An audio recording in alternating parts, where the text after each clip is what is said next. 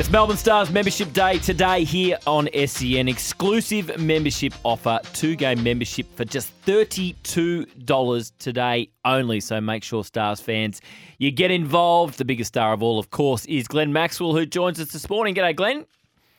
G'day, Jules. How are you going? Oh, very well. How are you, by the way? Have your feet touched the ground? I mean, it's been a big 3 or 4 weeks for you. You're back in Australia now. You're preparing for the Big Bash. Have you had any time to sit back and reflect?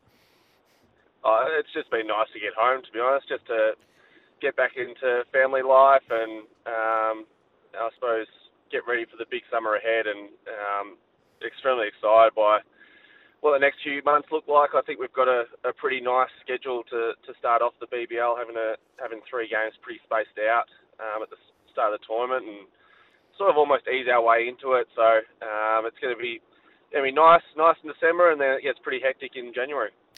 When you've had any chance to reflect on the World Cup, what are you most proud of? I just think the resilience of our whole squad to sort of, I suppose, withstand everything that sort of happened leading up to the tournament. We obviously let slip the series in South Africa. Obviously got beaten by India in the series leading in, and had the practice games. It felt like the longest sort of lead into a World Cup, and you could see that it's sort of taken its toll on the group early on in the World Cup. But to come back after those first 2 games and the start that we had against Sri Lanka, and just get on a run and almost get to a stage where the boys start to go, all right, now we go, and sort of put the foot to the floor for the rest of the tournament was pretty incredible to watch. And everyone had their moments throughout the World Cup, and it just was as we said at the start, it was going to take the full squad, and it certainly reflected in that at the end of it. You got your plaudits, and so you should, for your performances in the World Cup. Just wondering, in the final, though, you did get Rohit Sharma out, but everyone just talks about Travis Head's catch. Has your role in that wicket been understated? It certainly has. Well, yeah, someone had to bowl the ball. It was quite funny because normally when I come on to bowl, it's sort of more of a guide for the rest of our bowlers to sort of see how the wicket's reacting. I'll bowl a few different change-ups, try to spin a couple and see how it's reacting off the pitch. And I bowled 3 balls, and I sort of gave this blank stare to Paddy, just sort of looking at him going, it is not spinning at all. It's not gripping, it's not holding, it's just sliding straight on. And when I got the second over, I was like, this could be carnage. Like if he takes me on here, I reckon I'm in a bit of trouble. And he hit the one he hit for 6. I saw him coming. I dragged it shorter, and I thought this should sort of bounce up into his hip. And he hit through the line, and it went about 30 rows back. And I went, I am in a world of trouble here. And thankfully, he tried to do it again, and Hetty hung on to an absolute beauty. And it's little moments like that where you just everything sort of felt like it was meant to be leading up to that. Yeah, understated. Definitely your role in that wicket. Just on the final, I mean, the tactics and the planning was magnificent. The constant rotation of the bowling. Were you involved in those discussions at all? We know you're a great thinker of cricket and you're a leader in that team. Were you involved in those discussions with Paddy and Andrew McDonald? No, I wasn't, but geez, it was good to watch. And I think the thing that we saw throughout the tournament was how much we probably grew and improved in the way we use the tactics and the way we transitioned throughout the game and adapted to the conditions that were in front of us. It's pretty rare in India that you get 2 wickets that are the same and 2 wickets that play the same way. And the way that we adapted to a tactic that we hadn't really used since maybe the South Africa game early on in the tournament when we bowled slow into the wicket at the death.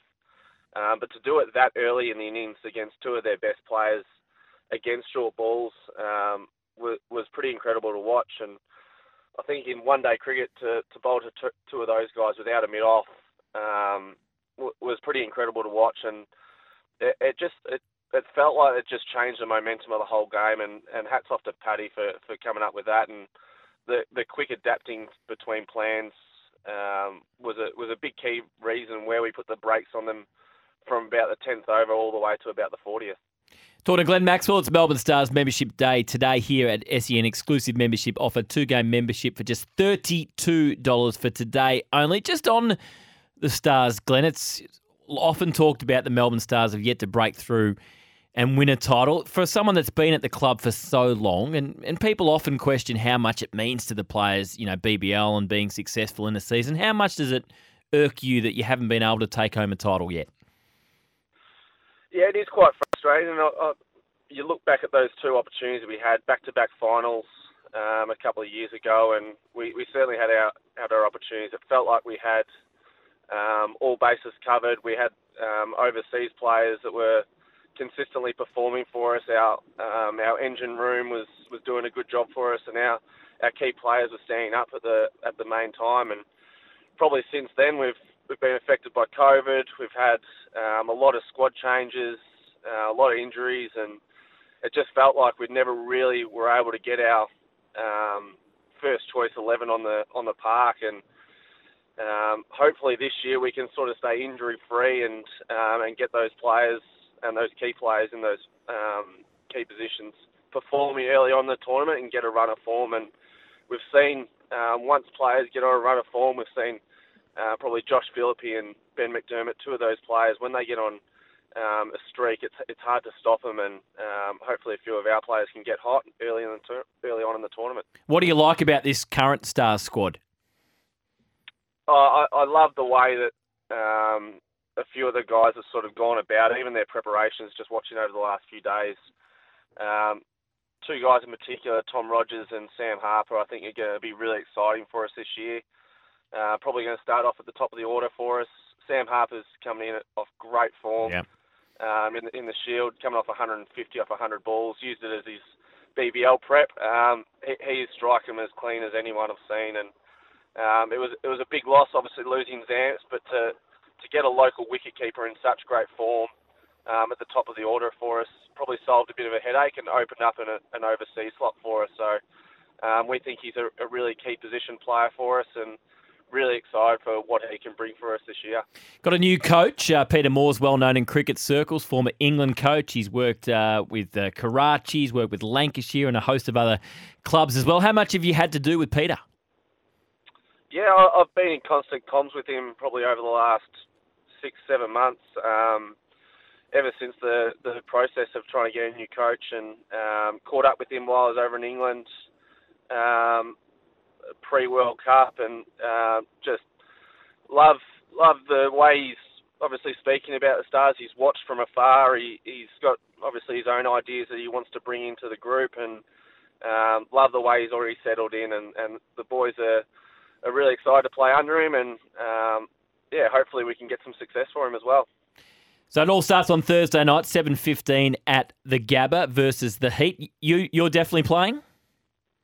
Yeah, I'm definitely playing. It's I've had a nice little break. It's good to be back home in Australia and get a nice decent coffee as well. It's been nice to sort of get back into normal life, and just really looking forward to this BBL. I think there's some huge opportunities with a T20 World Cup just around the corner, and there'll be lots of guys in this competition looking to put their name up in lights and push for that squad as well.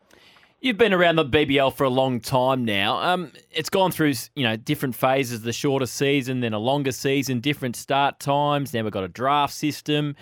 Where do you think it's at right now? And do you like the fact it's a little bit shorter this season? Yeah, I think if we look back over the history of the BBL, when we started with that 8-game tournament, there was so much excitement around it, and there was a feeling that we could have had a little bit more of it. You leave the fans always wanting more, I think, and we went to 10 games for a season, and I think the first year that we went to 14 games was the year we were severely affected by COVID, and I think that really affected the competition, and it just felt like it probably went on a little bit too long, and trying to sort of go by the best T20 comps around the world. You look at the IPLs, they play 14 games, but it's a bit different over in India, where over there you can't get enough of cricket. They will come out every time, where we've got obviously a specific window during the school holidays where it really is prime time for the kids to come out and watch their favourite players. So I think now that we've got it right, probably around that 10-game mark, and hopefully there's just a real excitement around Australia about the talent that we have in Australia to put on some entertaining games of cricket and really have cricket in the forefront of everyone's mind for the whole summer. You mentioned the IPL there, Glenn. What are you thinking in terms of the IPL for yourself next year? Well, I'm definitely playing. I think that's probably going to be the last comp I ever play. It's been extremely kind to me over the last 10 years. I've been extremely fortunate to be a part of a lot of great teams and play with a lot of great players. It's probably been the best thing for my development as a player. I think the opportunity to play with so many different overseas players around the world, work with different coaches in arguably the toughest conditions in the world, the training sessions themselves, I think you learn so much about your game. You can test yourself and work out different techniques for different conditions, and I think that's the beauty of it. Where I don't think there's any other T20 competitions around the world that probably offer that level of competition for spots and pressure on your own game as well. So I'm extremely grateful for the opportunities that competition's allowed probably all young players to sort of go over there and test themselves out. We know it probably irks you a bit. You've never played a test match on home soil. You spoke the other day about you still don't rule out a return to test cricket. Is that a hope? Is there a quiet confidence that will happen? How does the red ball aspiration sit with you? Yeah, obviously I would have loved to have played a test at home, and I'm quite understanding in the circumstances of their current side. They're playing some really good cricket. World Test champions.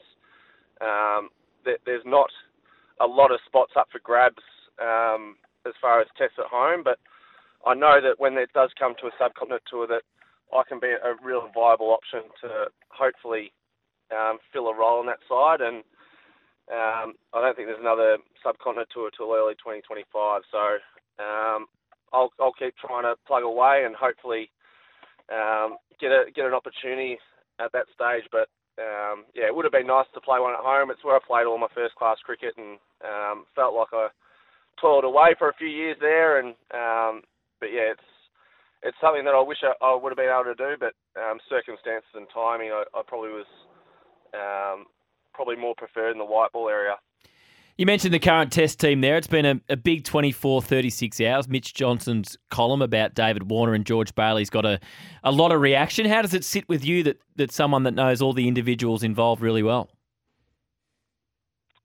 Yeah, obviously there's a lot of chat around it, but I think coming into this first test, we've just got to make sure that as Australians we're supporting our team and we're celebrating how successful this team has been over the last however long, this 2-year period of the World Test Championship cycle. I think after missing the final in the previous cycle to then take down India in the biggest game in the Test arena is an extremely special achievement, and it'd be nice to celebrate them this summer. And the same thing with the one-day group. We play against the West Indies at the back end of the summer, and I'm hoping Australia just gets around both Australian teams who have had extremely successful periods. Were some of his comments unfair, do you think? Oh, look, I'm not going to throw my name into some headlines about this, but look, it was Davey's been an absolute champion of Australian cricket for a long period of time, and the selectors were pretty clear on what they thought of it. So I'm looking forward to seeing Davey in that first test and making a lot of runs this summer. All right, before we let you go, give us a headline for the footy next year. Most people are predicting the Saints will slide. Where are they going to finish? Yeah, I think that's absolute garbage. The Saints are going to be at the top again this year.